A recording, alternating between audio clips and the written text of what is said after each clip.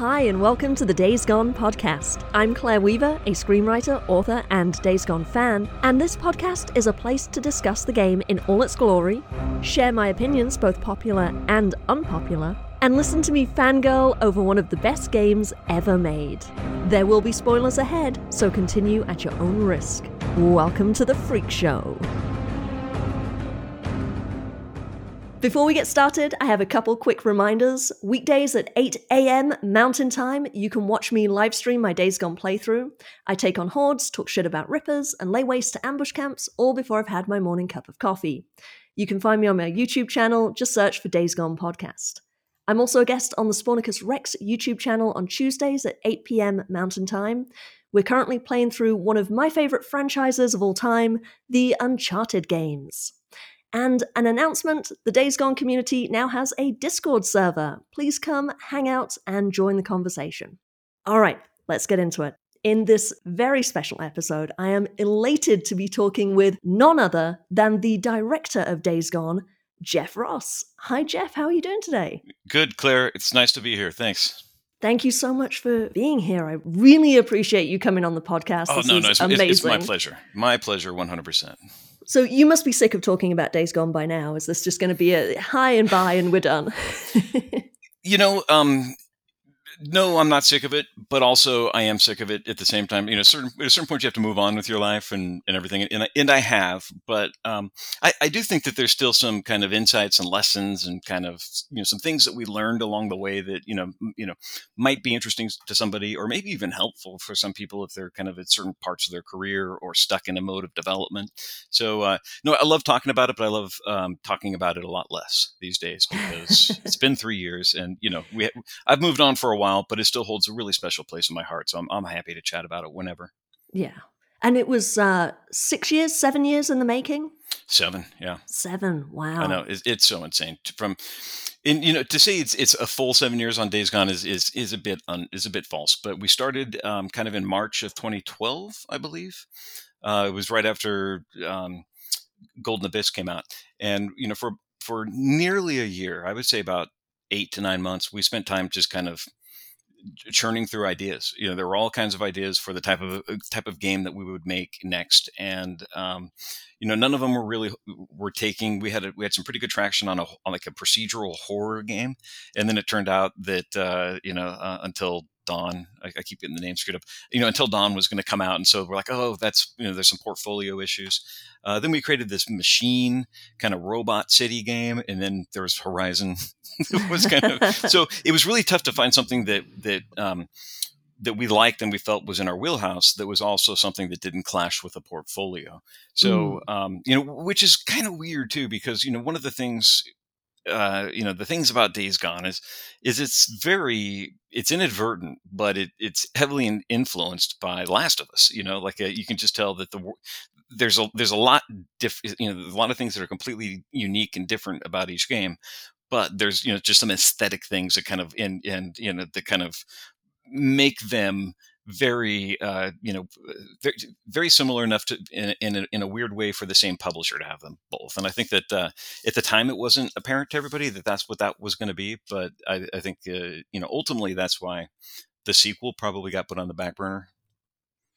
I mean, honestly, that's probably the nature of the genre that you have. I mean, you're I know they're not zombies, but it's the zombie genre, and same as The Last of Us is like they're the infected, but they're still essentially it's the zombie subgenre of horror. So you have things like tropes and ways of articulating that genre that you have to hit for it to live in that genre. So there are going to be similarities to other games, but Days Gone has its own voice, has its own style. Yeah. Definitely. Yeah, no, and I contend that. I'm just saying, superficially, it's easy to kind of compare it to the other one, but no, right. There's a lot different there, and The Last of Us 1 is one of my all-time favorite games, and 2 is just brilliant. So it's good company to be in, and yet vastly different game loops for sure. Right. Yeah, it's never a bad day when you're compared to The Last of Us. Yeah, I'll take it. So before we get kind of too into the weeds with Days Gone specifically, I want to talk about the job of game director.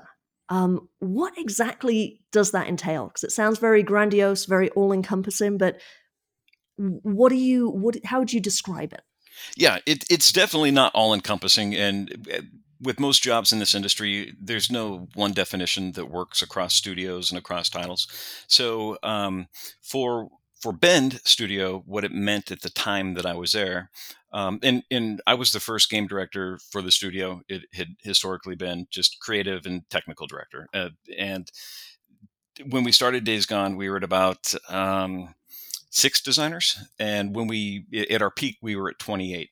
So basically, and I was just a senior, as a senior designer on the team when we started this, and eventually got promoted to lead, and we promoted another person to co-lead, and we kind of ran the game for a while. But what really started to happen was, as the team grew and as the project got much more massive, we really needed to kind of like create a professional workforce, take the design team and bring it up to, grow it, but also, start to find people who can become leaders or managers and kind of help guide. And so for me, it was a parallel game side direction where I'll get to that in a minute, but the other half of it was full-time design management of up to 28 designers on the studio. And so on that end, what I did was kind of come in and looked at how art was working, and I'm like, well, design just has a department. It just says designers, but art, they've got animators, they've got riggers, they've got tech art, they've got all these kind of sub disciplines that really make a lot of sense and kind of help people understand the role of each kind of sub team or what people bring. And that just made perfect sense to kind of emulate a form of that. And we already had some of the key members of all these teams, but I just formalized everything and said, all right, we have a technical design team and they're responsible for this. We have the mission design team and they're responsible for this. The open world team, and then we have the systems and gameplay teams, and the narrative design too. So, just kind of doing that, was pretty galvanizing, because now we had people who were leads in charge of these things, and so it just kind of went from this kind of like college buddy, kind of weekend game jam mindset to, oh no, this is, we're all professionals now. We have to really we're responsible for people. We're responsible for deadlines and have to hit them. So there was that part of it. And it's actually one of the things I'm kind of most proud about my work on Days Gone, was doing that, because it in and of itself was a more than a full-time job, just doing that.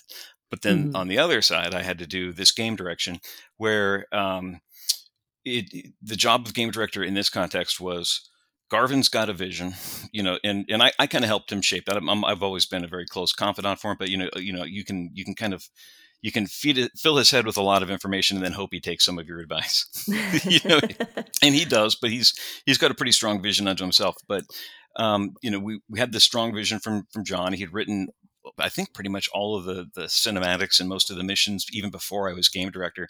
So I had to kind of just look at it and say, all right, how the hell am I going to make a game out of all this? How are we going to break it down? How are we going to kind of achieve this scale? And I really I do kind of equate it to, there's the architect of a house, and then there's the general contractor who goes off and builds it, and I think that's probably still the best way to describe that relationship.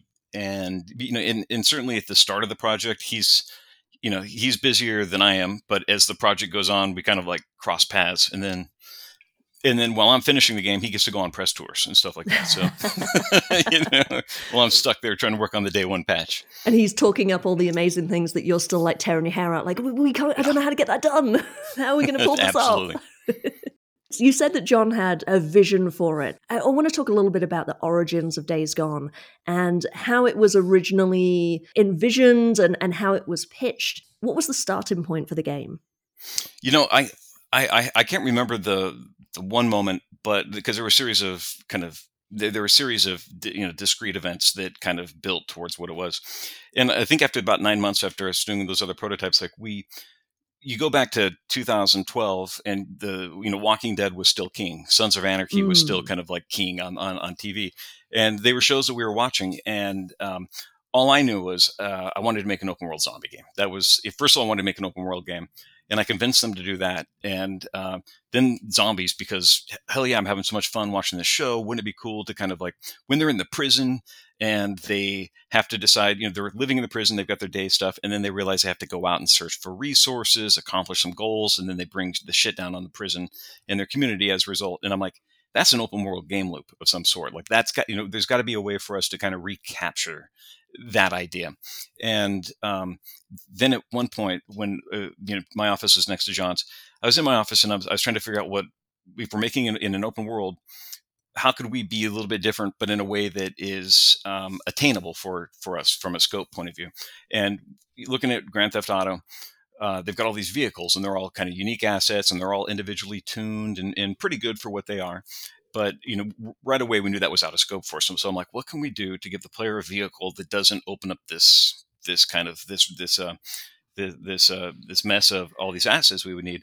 And it dawned on me, because we had crafting. I'm like, what if he could build a motorcycle or no, build a bike? Any type of two-wheeled vehicle. We would, the game would have been about finding parts for, finding bicycle parts, finding car parts, truck parts, and they would all be kind of suited to crafting into from a pedal bicycle to, to all the way up to a motorcycle. And at about the same time, I sat down to talk with John, and he's like, I think we should make this a biker game. And I'm like, yeah, that's what I'm talking about. And he's like, no, it's Sons of Anarchy biker. And I'm just like, yeah. I'm like, well, what I was just thinking about in my office was this. So it was like a kind of, we both had the same idea, generally at the same time, and kind of, I think that was pretty galvanizing. It was something that really kind of told us, like, it was a chocolate peanut butter moment. It's like you came in with the gameplay point of view of how are we navigating the world, while John is sitting there coming up with a who's the main character kind of point of view, like who is this about? And the two, just like you say, the chocolate and peanut butter, the perfect combination, just kind of clicked. Yeah. Wasn't there at some point a decision tree structure to the game? There was, and we I think even up to 1 year before we came out, we had that Game Informer. There's this Game Informer hour-long playthrough, the first part of the game, and there were a couple choice moments in there that were things we thought that they were going to be good, or was something that we could ship with. But really, what happened was, as we played it, and I started to kind of tune, these 15 events in the game that would be inputs into the, what this system was going to go somewhere. You were making these decisions, and it was going to have an outcome, and that outcome was Boozer was going to die if his emotional ebb and flow, if it was too ebby at the end. So great idea, a way to, and it would have been great if we could have hit it, but the real problem was there was no way to really frame the choices in a way where the players could even perceive this dire out, this really shitty potential outcome. And we just kind of figured, and we didn't get UX feedback saying this. This was John and I really kind of just hashing it out, saying, are we going to piss people off too much by giving them this power, but not teaching them how to use it or explain what it is? And then it's going to have this real bummer of an outcome. And the way that I was tuning it wasn't like Boozer was going to die if you failed. It was more like, no, Boozer's going to die unless you succeed. It kind of, dominating the system. And that was the against all odds, you could maybe have him live, but the chances are greater that he would die. Yeah, we were totally hoping for that. Since this would have been the one one dynamic element of it, we were really looking forward to the water cooler things where everybody knows Boozer died, but then the one guy's like, what are you guys talking about? Like, he lived. He was with me at Lost Lake. Now after the game, what did you guys do? Just that kind of water cooler moment, the Reddit churn, the stuff that Reddit would churn on forever. We were going for that, but it was just, we had weak inputs. Myself and John, we had a lot of ideas and we put them in, but they just weren't weighty enough in their sum total to kind of lead to that type of result. So it was a very tough thing to remove for us. And if the public had never seen that first hour played, they never would have known. But the game would have been fine. But that was us trying to do something special and unique, but also then being very mindful of the community and the integrity of the story. Yeah. It seems like you almost would want more than just two outcomes, more than just binary. Exactly. If you're going to give people that power of making decisions, you kind of want it to be ridiculously complicated and have lots of different outcomes, but that changes the nature of the game. It does, but it's still a viable game that somebody can make someday, and it's something where, in order for us to have pulled this off, we would have needed, and if I could go back 8 years or 9 years, however long ago it was when we started, it would have been about building that kind of that world of a bunch of choices that the player is making, so that the prominent key choices are kind of masked by the others. When you get one choice and it matters, you're going to choose the best option. But what the Telltale games have shown me is, just have the player respond. Not everything, give the player a chance to express themselves, and not everything has to pay off with big drastic changes. It can just pay off with a line of dialogue later, or sometimes even not paying off at all, but in the moment giving me some tension that kind of that engrosses me in their story further. So I'm a huge fan of those games, and I think that, yeah, you can't just dip your foot in the water. You have to dive all the way in if you're gonna try something like that. Yeah. What were some of the other stages of development ideas that were, thrown away early on? Can you talk a little bit about the development process of the game? Yeah, it's so long ago. I can't even remember. We honestly didn't throw away a lot of stuff. We probably should have. Obviously, the game was pretty big, but I think that that's one of the cooler Wait, parts wait, about wait, the wait, game. wait. Wait, wait. I have to stop you there. No, probably should have. No, you should not throw in any of it. Like, it's perfect. Don't Yeah, don't say Claire, that. the game spoke to you really well, and then I love that you did that. It didn't speak to everybody that way, and kind of one of the things I think, again, if I had this wonderful time machine, we really would have gone back and tried to figure out a way to tighten up episode one to make sure that people can get to the kind of the really significant story stuff at Lost Lake. But it was our first game. It was our first open world game that was this big, and it to the scope. I totally, I stand by my statement, but I also love the Bollywood aspect of it. I really feel like Days Gone is this huge Bollywood, just insanely big. And when you think it's over, it keeps going, and it's kind of epic, and it's kind of got, not every moment is, it is, they're not all even. But yeah, no, I love the size and the scope of it, but I think it could have had a better commercial land or critical landing if it had a tighter kind of episode one, I think. So, and they say that you cut your way towards better score in games, and I do think that that's true.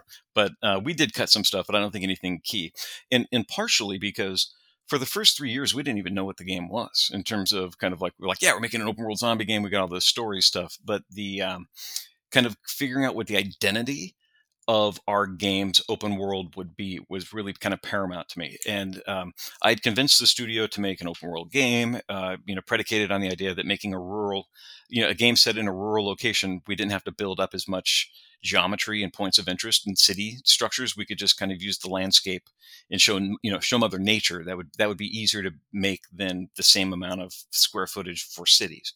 So convince them to do that. Convince them it should be zombies, but I had no idea what the game was going to be. Like that's one of those things where you be careful what you wish for because you might get it. And then I'm like, what is this? So I was just driving through our world all the time, trying to think about like, all right, if I'm in this position in this role of this character, what would I be afraid of? What would I be expecting? What would I be trying to do? And that was the start of the dangerous world kind of thing. And I didn't come up with that phrase; somebody else did. This But world comes for you. this world comes for you, the dangerous world. It was this thing that I forget who coined it. It might have been marketing or it might have been Garvin, but it was trying to kind of describe what this idea was, which was really find a way to capture and deliver on the fantasy of a zombie fan, just like I was for The Walking Dead. Like if you would give me a Walking Dead game that was open world and it started at the prison, I mean, I'd give you everything I had, all my money. You could have it because that's the game I want to play. There's a core fantasy there. But then once I'm playing this game, I'm going to want helicopters flying overhead that have mysteries that lead to them. I'm going to want a governor character to kind of introduce himself and have the politics of these cross camps, these two camps in the same region. And so kind of using that lens, driving through the world, I'm like, well, what would happen? And then I started listening to some DayZ stories. People were having on DayZ where they would, people would come across other people in multiplayer, and they would kidnap them, they would abduct them, and they would use the tools that the game had, like you could use zip ties on people, and they were really just kind of LARPing. Is what they were doing, because the prisoner could have run, but he willingly kneeled and let them kind of handcuff him and become their prisoner. And I think they were stuffing fruit down his throat at some point. Like it was just, I'm like, yeah, people. That's what people do in the apocalypse. We get awful really fast, and that started to become kind of like the identity to me for what I thought our open world would be, which was people being mean to other people, like they would in the apocalypse. And we didn't even go that far with what people would really do. So kind of that lens, it brought me to the open world ambushes. the ambushes were this thing where it was, the clothesline and the sniper rifle were really the only two ideas that I had. And it was something where everybody hated it. Some people were open to it, but in general, it was the opposite of what you should do in a game. You don't take the player off his bike. You You don't don't force him off the randomly bike. piss off the player by Yeah, throwing events at them that could and potentially that's kill what them. people were arguing. And my whole take was like, for us to stand apart, we're going to have to go. We have to go big. We can't compete with Ubisoft. We can't compete with Rockstar. So for us to go big, we have to go big in things that are different. The small things, the things that other games aren't doing. And that's why the open world ambushes and kind of the spawning system there, it's built to kind of keep lull the player into this sense of complacency, like, oh yeah, I haven't been attacked in a while, things are pretty good. But then every now and then they would get attacked once they kind of stopped thinking about the threats. And what that built was this really great tension when you run out of gas on your bike and you have to run to get some gas, like whether something happened or whether something didn't happen on the journey, the fact that you couldn't save the game unless you were at your bike meant that you were going off and you were in, it was very dangerous for you to try anything out here, and you were super afraid, but you knew you needed to do it to get your gas and bring it back.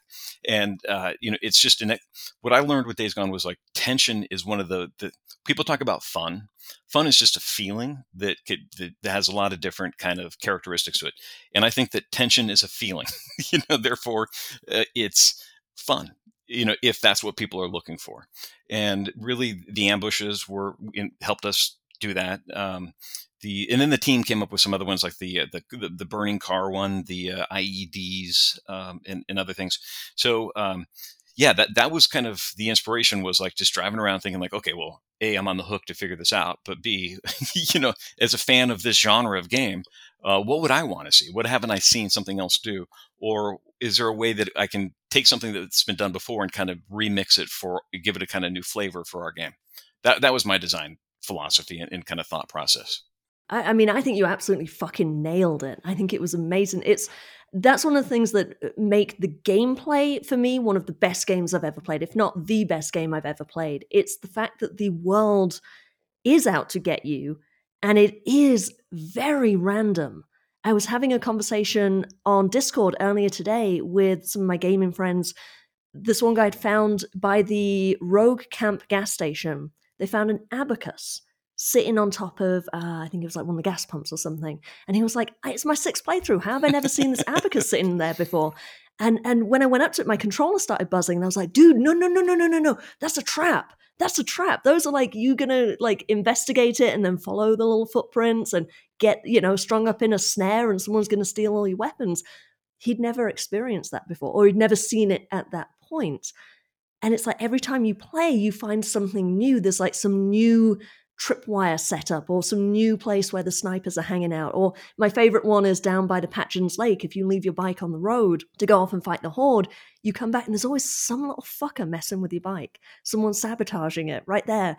Or your bike just gets knocked over by a deer or a freak or something random when you're not looking. And as you're running back to your bike away from a Horde, to be there ready for and you get out, it's like, oh no, something's knocked over my bike. I get so mad. I love it. It pulls you in because it doesn't feel overdone. It's not too often that it's just mean. It's like the game's just being mean to me and wants me to fail. It's rare enough that it feels like it's just part of the world. Like, yeah, this is a fucked up world, and if you're out in the shit, anything could happen. Yeah, and I would have loved, for a sequel or even for this game too, because I think all that stuff is true, and by not front and centering it, but not by kind of like drawing a lot of attention to these little things, it makes them a little bit more magical in my book, because they're not guaranteed to be part of the mainline experience. But for the people that are playing that game, and then they're playing the game, they're grinding or they're playing in the open world, just doing those loops, we wanted to surprise them as much as possible, infinitely, kind of just make sure that they were always discovering something. And again, just something to kind of fuel online conversations or water cooler conversations at work. And as a designer, I would say that the systems, what I learned from Days Gone were systems are king. Like if you build the right systems and for the right game, then you can almost have like infinite gameplay. You can have this infinite open world churn that is compelling and interesting to people. and that gives you the opportunity to kind of put these little moments in. And like one of them was the freaker that got hit by lightning, and like that was something that was it was highly scripted, but it was doled out very systemically and under the conditions, obviously, that honored the world. It's good on higher. I think it was, I don't know what all the filters were, but basically, when it's raining and doing thunder, then that's when this event could happen. And once people started seeing that, like they were just going nuts. And I really do wish that we had a ton more of that stuff. But for the first entry in the game, it's still kind of a respectable kind of declaration of like, yeah, this is the type of game it is. This is the type of stuff it does. And if we had a sequel, there would be more of this. Yeah. Yeah. Were there some things that you wanted to put in specifically that you couldn't for some reason? I think that I'm a pretty pragmatic designer. It's one of my strengths and weaknesses, I think sometimes. So when I'm not trying to put it in the kitchen sink, but there were the one thing that I kept fighting for, that I knew was, I just knew I wasn't going to get the buy-in from engineering and the studio leadership, was co-op. It's like, if we just, if we could find a way to just let two people do this story, or shit, just even play the open world together, some form of that would have just been cool to do a horde with a buddy. And I kept saying like, yeah, we should do that, knowing I was very cavalier, knowing that we weren't going to do it, but I meant it, that it would have been really cool. It would have been the thing that I think took us to the next level, would have kind of helped made it. I'm just impressed with all the people that play through it over and over and over again, right? Like this would have given them kind of more opportunities to play it with the people that they like or they love, and have a good time. So probably that, but in general, I'm a pretty reasonable guy. There's one thing that I wanted to bring up that pointedly isn't included in the game, or not really. Rape and sexual assault is very much, there's a couple moments where it's sort of alluded to. The mission where you have to go rescue the sisters in the cabin down by the lake, and you see the little flashback of one of the women being thrown on the bed, and then she stabs her attacker, and they both end up dying. But there isn't really much in the way of like overt sexual assault, rape, which is something that would definitely be happening in this brutal world. Like, as you described, the people in this world are bad and mean and horrible to each other. Was that a conscious decision to not include it? Is that just a natural decision? Basically, how did it not get included? Well, nobody, I talk about the apocalypse, and, this sounds kind of messed up. I think that there's a fantasy about the apocalypse that we all have. People that want to watch, people like myself who watch The Walking Dead, we have this little inner monologue that says, oh, if I were there, I would do this and I would totally survive. And these guys are idiots and blah, blah, blah. And so for me, that's what I wanted to capture about the apocalypse, was the things that were the interesting direct apocalypse kind of social changes. Yes, sexual assault and rape, we know that will happen right away in real life. It's just, that's what happens. There was no there for us. There was nothing warm and fuzzy about it as an element. There was no social commentary that we wanted. We didn't want to. We couldn't make any social commentary on it. It wasn't our place.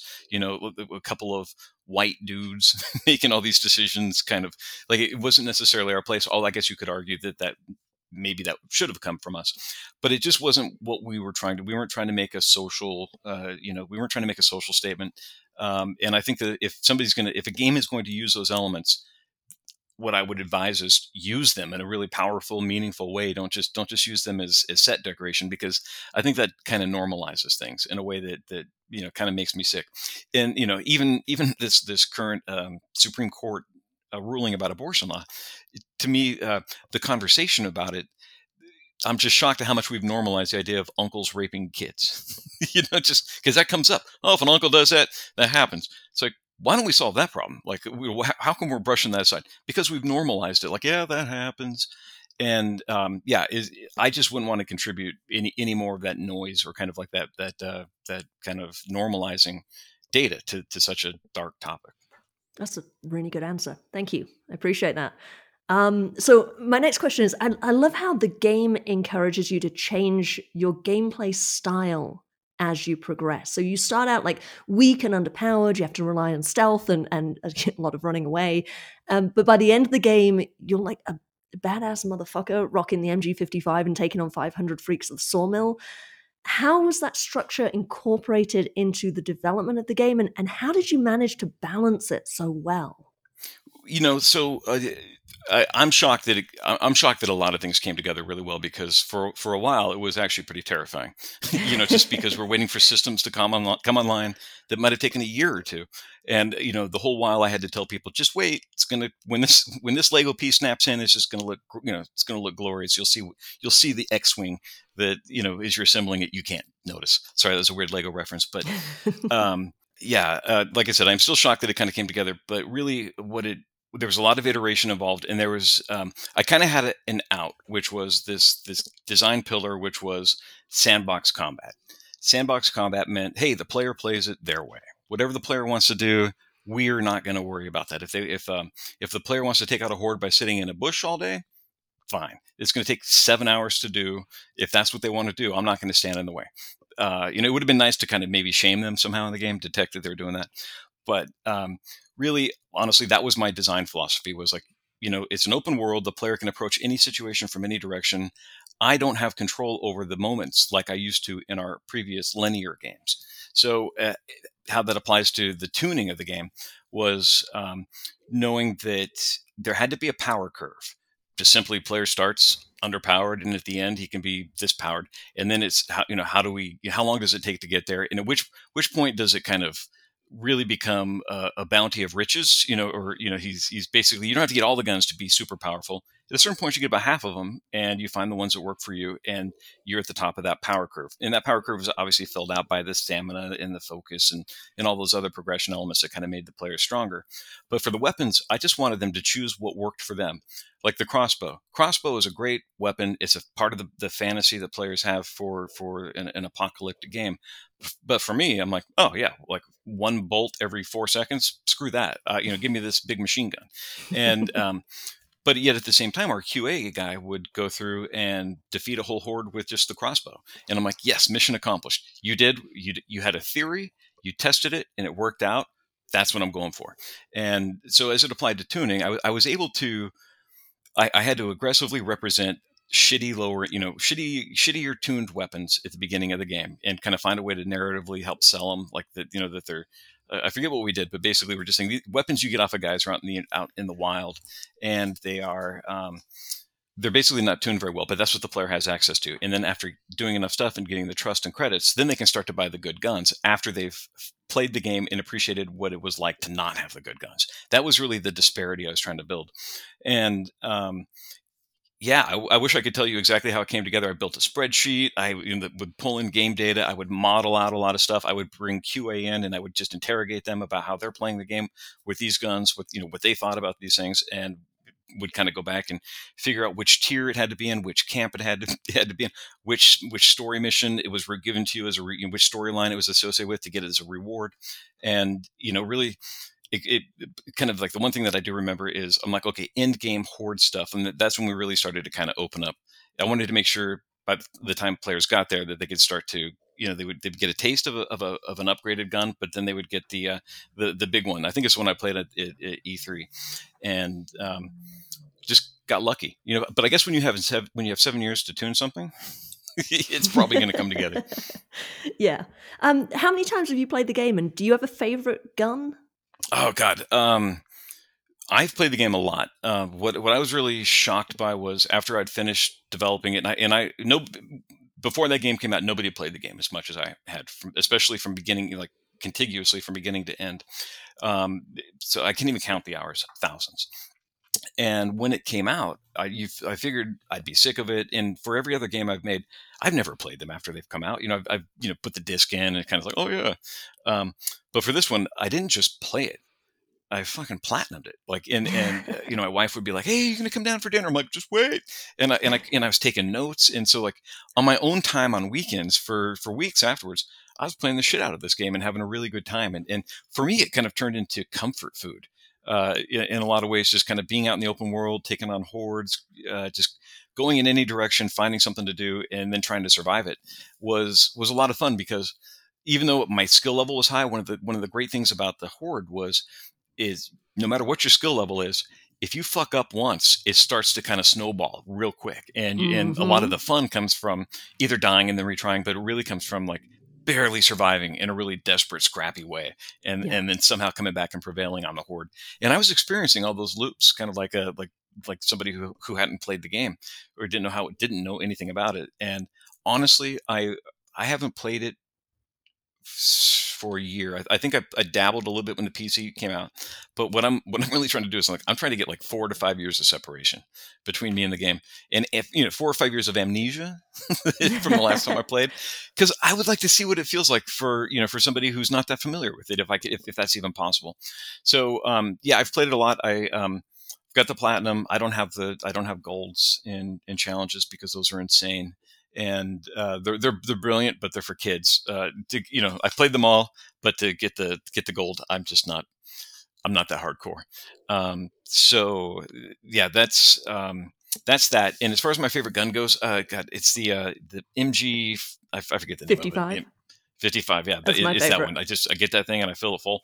And one of the cool things is that bike, that stash you get on your bike, is a total exploit, because if you're buying ammo for lower level guns, you're actually spending more money on it. But for the higher tier guns, you're actually saving money on the bulk, because we just charged you one price for because we didn't know what guns you would have on you when you interacted with it. But it was cool, And once I had that in my MG55, and then I was at the sawmill, and even me. I kill almost everybody, but then I was out of everything.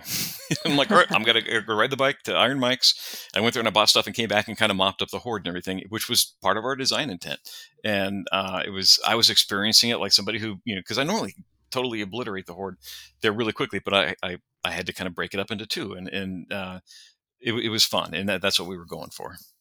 I want to ask you about the way the missions are kind of stacked sometimes. There's a little sequence when you're at Wizard Island where you go on the run for Sarah to get the newt, and then when you come back, you get taken out to do the Tumult Horde. And it doesn't give you chance in between the two to change your loadout.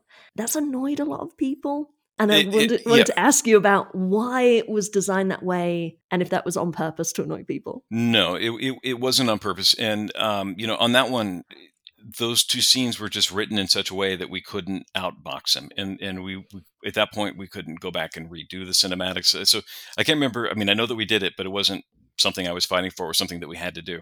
And then to mitigate that, I think we threw some weapons on the ground at the start of the mission. No designer is proud of doing that, but that was we did that there. We didn't do that actually in a lot of other missions, but we put them there just kind of as an apology. So I think that's one of the things about Days Gone is the story and missions were written well before we even had usable AI. So some of the stuff that doesn't kind of quite land is sometimes attributed to that. So, but the thing that I do regret on the design side for that is not putting a fucking checkpoint somewhere in that mission. Because if you died, you had to start all the way back up on the hill, and that was the thing that was uncool to me. But given the philosophy of sandbox combat, I if I was doing the game over again and I was in a situation where somebody was proposing a mission, we're like, all right, take the player and whatever they have on them at the time, they have on them, and we just drop them in the shittiest situation possible.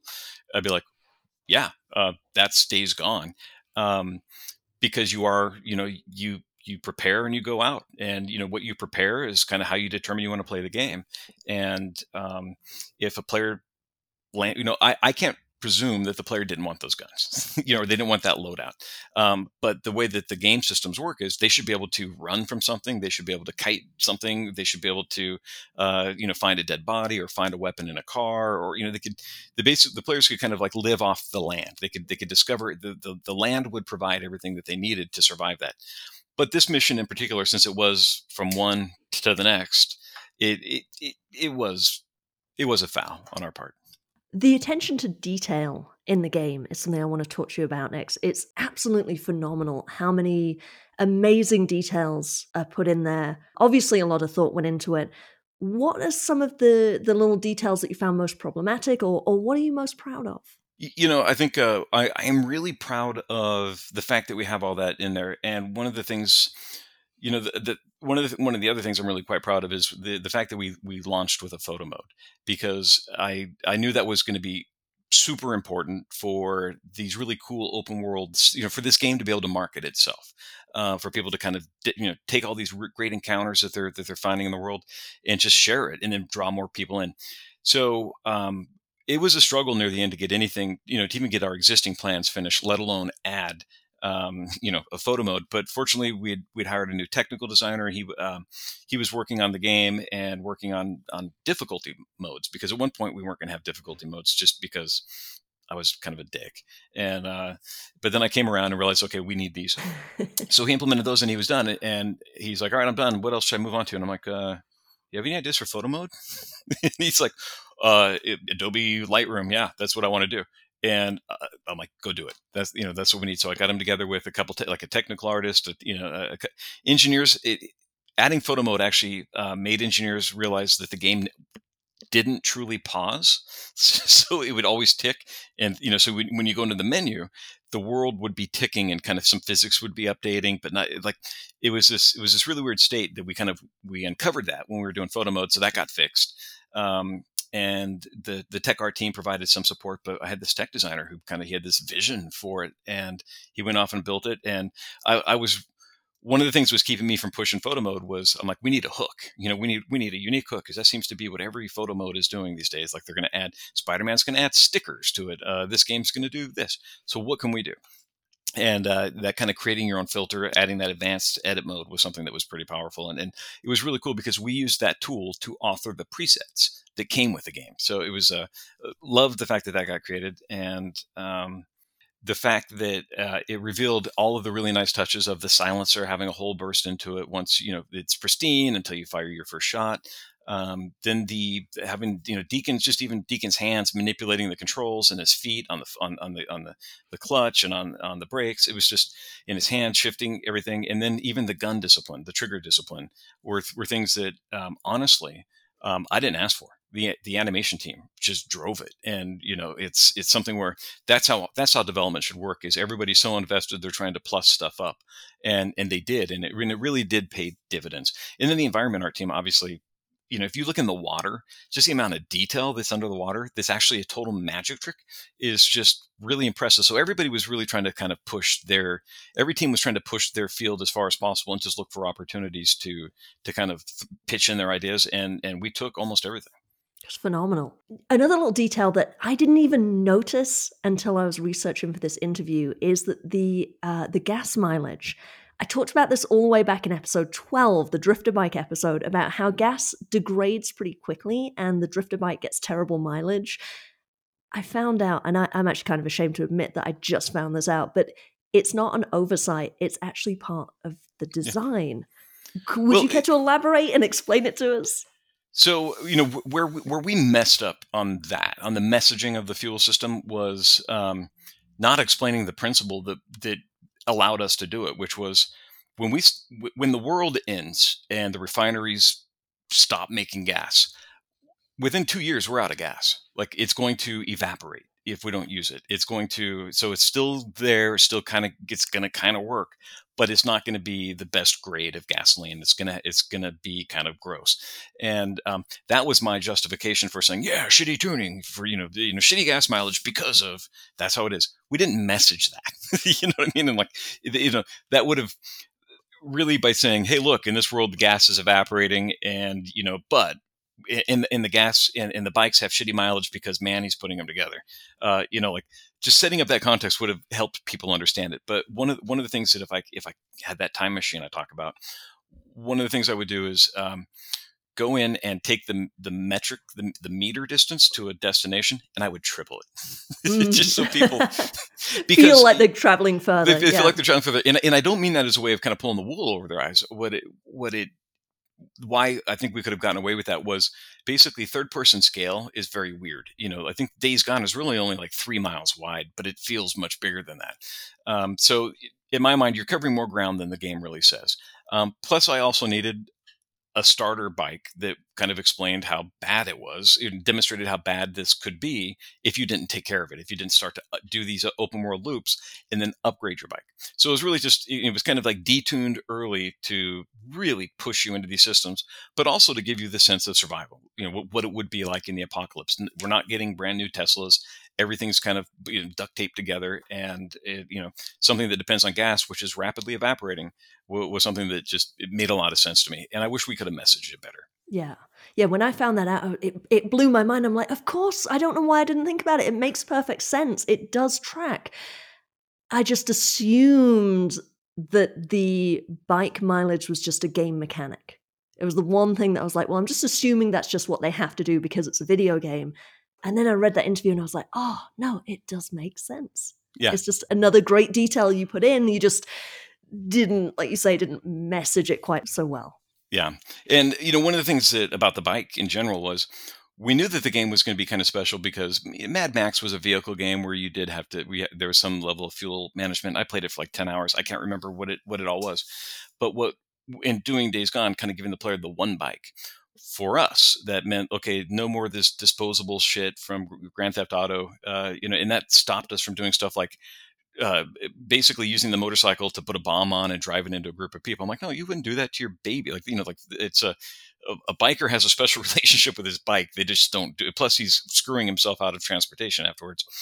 So, as we started to kind of define the bike and what was appropriate for it versus not, really trying to bridge the survival gameplay pillar, or the theme of the game being survival, was something that I'm like, at a certain point it dawned on me, the bike is essential for survival. The bike is essential for survival. What does that mean? It means, okay, yeah, you need if you don't have your bike, it's going to be really dangerous out there. Oh, you know what? If the only way for you to reload all of your ammo at once out in the field is from a stash on the back of your bike, there you go. Having to have your bike and sufficient fuel and have it be repaired to make it to to fast travel somewhere. All these things were counterintuitive choices that you don't make for a lot. Like if you would have told me before I made Days Gone that I would have made those choices, I would have said, get out of here. But in Days Gone, given all these parameters, it made perfect sense. And more importantly, it filled me with confidence knowing that, like, this is the right thing to do, because every designer I talk to, everybody I talk to who has to implement this, is going to fight me on it. And I'm going to have to believe in it. And I did, because it had that governing principle of the bike is essential for survival. And where that really kind of helped me. So these weren't super tough fights, by the way, but there's always resistance that you're getting. Mm-hmm. But there was a moment, again, maybe like 9 to 10 months before launch, that I'm embarrassed I didn't think of this beforehand, but a lot of the feedback we were getting from the focus test people were, man, this save game sucks. Like, I died and I respawned here, and it's not where I thought I should be. This game's terrible. And in my opinion, the game was actually bending over backwards behind the scenes to autosave for players and put them back in the best possible state. It was doing a great job. But when you are only 90% accurate, that's not enough. So that final 10% was basically enough to kind of tell people that it all sucked. And we had the same user test people from Guerrilla, Horizon Zero Dawn, the same researchers were in charge of our game that had kind of led Horizon, and they couldn't share information with us without permission from Guerrilla. But we were getting this feedback, and I just asked them, I'm like, how do people feel about the campfires in Horizon? And they're like, oh, they fucking love those. Once they loved them, and they stopped complaining about the save games because they were the ones responsible for it. And I'm like, that's what we got to do, But I can't steal the fires from Horizon. I'm like, oh, but I got this motorcycle. I can make it a virtual fire. That's the only place you can save at. And I should have thought about that sooner. I really should have rolled that into the bike is essential for survival. But moving the save game to a manual input that the player had to do at the bike saved us all of the problems that came with disappointing some people on save games. But it also it really strengthened the importance of the bike and made it the center of a lot of the survival elements. And I call it a survival game. But we even early on had Deacon eating food and drinking water, and it didn't read. It didn't land well. It came off as pretty kludgy that, he eats a candy bar or something, and all of a sudden he just got all the bullets go away. Like, it's, and I know that's fine for games, but it didn't feel fine for us. But I knew we needed survival stuff, and I'm like, let's push it all onto the bike, so that's why you have to repair the bike, and why you have to take care of the gas. And, yeah. So all the decisions about the bike and kind of pushing things towards that is one of the things that before I did it, I never would have thought I would ever make those decisions. But I'm really, really satisfied and happy with how much I stuck to my guns. And I think that ultimately what that meant was Days Gone is a great game. It's a flawed game. It's whatever, but why it's great for the people who think it's great is because of the adherence to the principles that I'm talking about. By Garvin being so strong-willed with the journey that he's on, because he got a lot of guff and a lot of people saying, "What about this? What about that?" And he had a vision and he stuck to it. He thought it through. There was no end he hadn't accounted for. And on the design side, we were doing that as much as possible, just trying to kind of figure out, like, every decision. We're not making any decisions randomly. We're not including something from another game just because. We're going to bring things in from other games that make sense for this fantasy and this experience that we're trying to build, or things that solve problems for us, like the Horizon campfire. So yeah, I'm really proud of just how the game came together, because it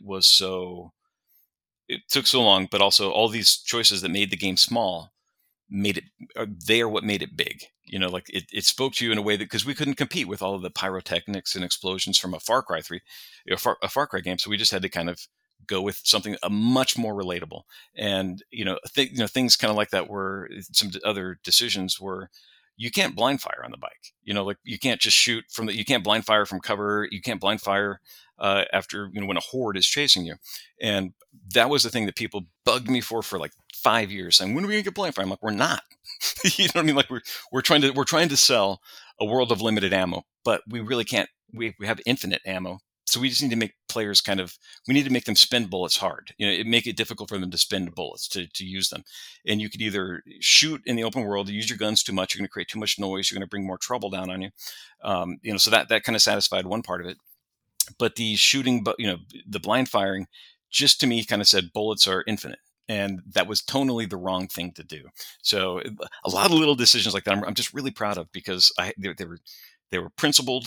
They were driven from principles. There was oftentimes a fight to kind of get everybody on board with it, but I think that it came together in this nice kind of recipe at the end. You mentioned John Garvin just a second ago. You worked with him since Siphon Filter back in 1999. What made the two of you such a great team? It's a great question. I think that we are. I mean, we're similar in some ways and vastly different, but both of us have relatively thick skin, thin skin for some things, but for brutal honesty and truth. There's John is a guy who he loves a good fight, and he's a really accomplished guy, and he will let a junior artist on day one come in and challenge every decision that he's made, and John would happily engage in that argument and can oftentimes convince people. So he's just somebody who's he's a force of nature. He can accomplish a lot by himself. He's got a lot of great ideas. We riff together really well. Like, he doesn't take most of my ideas, but every now and then I kind of plant a seed that gets in there and it kind of works out. But really, the thing that I really love about John is just he's got a healthy ego, like we all do, but he also doesn't at the same time too. He doesn't, it's a really weird dichotomy, but that's what I love about him. Like, I think some of the biggest fights I've ever had with a person in my life have been with John, but some of the best moments I've ever had have been with John after that. So it's I just think that we get along because we both can be super honest with one another. Yeah. The Days Gone fan community is hands down the best gaming community out there. And I hope you know how much love there is for the game you created. What do you want to say to the ever-growing community of fans? Thank you. I mean, the Days Gone fans are the best fans in my book. It's, obviously every game's got them, but there's something about Days Gone that I was just expecting to get hammered on social media, because trolls are out there, and there's been very little of that. And there's just been any time that I express, like, just even in my personal life or in my career, if I tweet something, they just swarm and they come in and they support me or build me up or whatever. And then just even with the ones that don't engage with me, yeah, we touched a lot of people, and it's really nice to see just to see somebody kind of respond to the work that we've created and be such good people about it. You know what I mean? Like, there's you hop into a Facebook thread, sometimes you'll see that game, this other game sucks, Days Gone is great. Like, they're pretty good people, and I stand by my initial statement. Days Gone fans are the best. They seem to be really good people that obviously love my game. That makes me like them. People of good taste. They were people who gave the game a shot. I think that this is the important thing. Yeah. They're the people who judged it on their own. They didn't listen to the reviews necessarily, or maybe I don't know exactly, but they stuck with it and they appreciated what we had. It's everything that the game isn't that obvious in the first 10 hours. You really have to kind of sink into it and then let it kind of take hold. And that's what all these people did. They had faith in us and they gave it enough time to kind of see the fruits of our labor. Mm-hmm. All right, I've got one last question for you. If you found yourself in the world of Days Gone, how would you fare and which camp would you join? Awesome question. I would fare very well for a while. I would, you said that with such confidence. Yeah, no, what I would do is, I talk about this fantasy that we all have about the apocalypse and what we would do and whatever. And, right away, I think that I would know that you have to be hardcore, that you have to do some stuff that you probably wouldn't do. I know enough about that. Whether I could do it or not, who knows? But I would probably try to find some place. I would do one of two things. Here's what I would do. I would try to be Iron Mike and then fail so miserably I'd probably wind up like Copeland.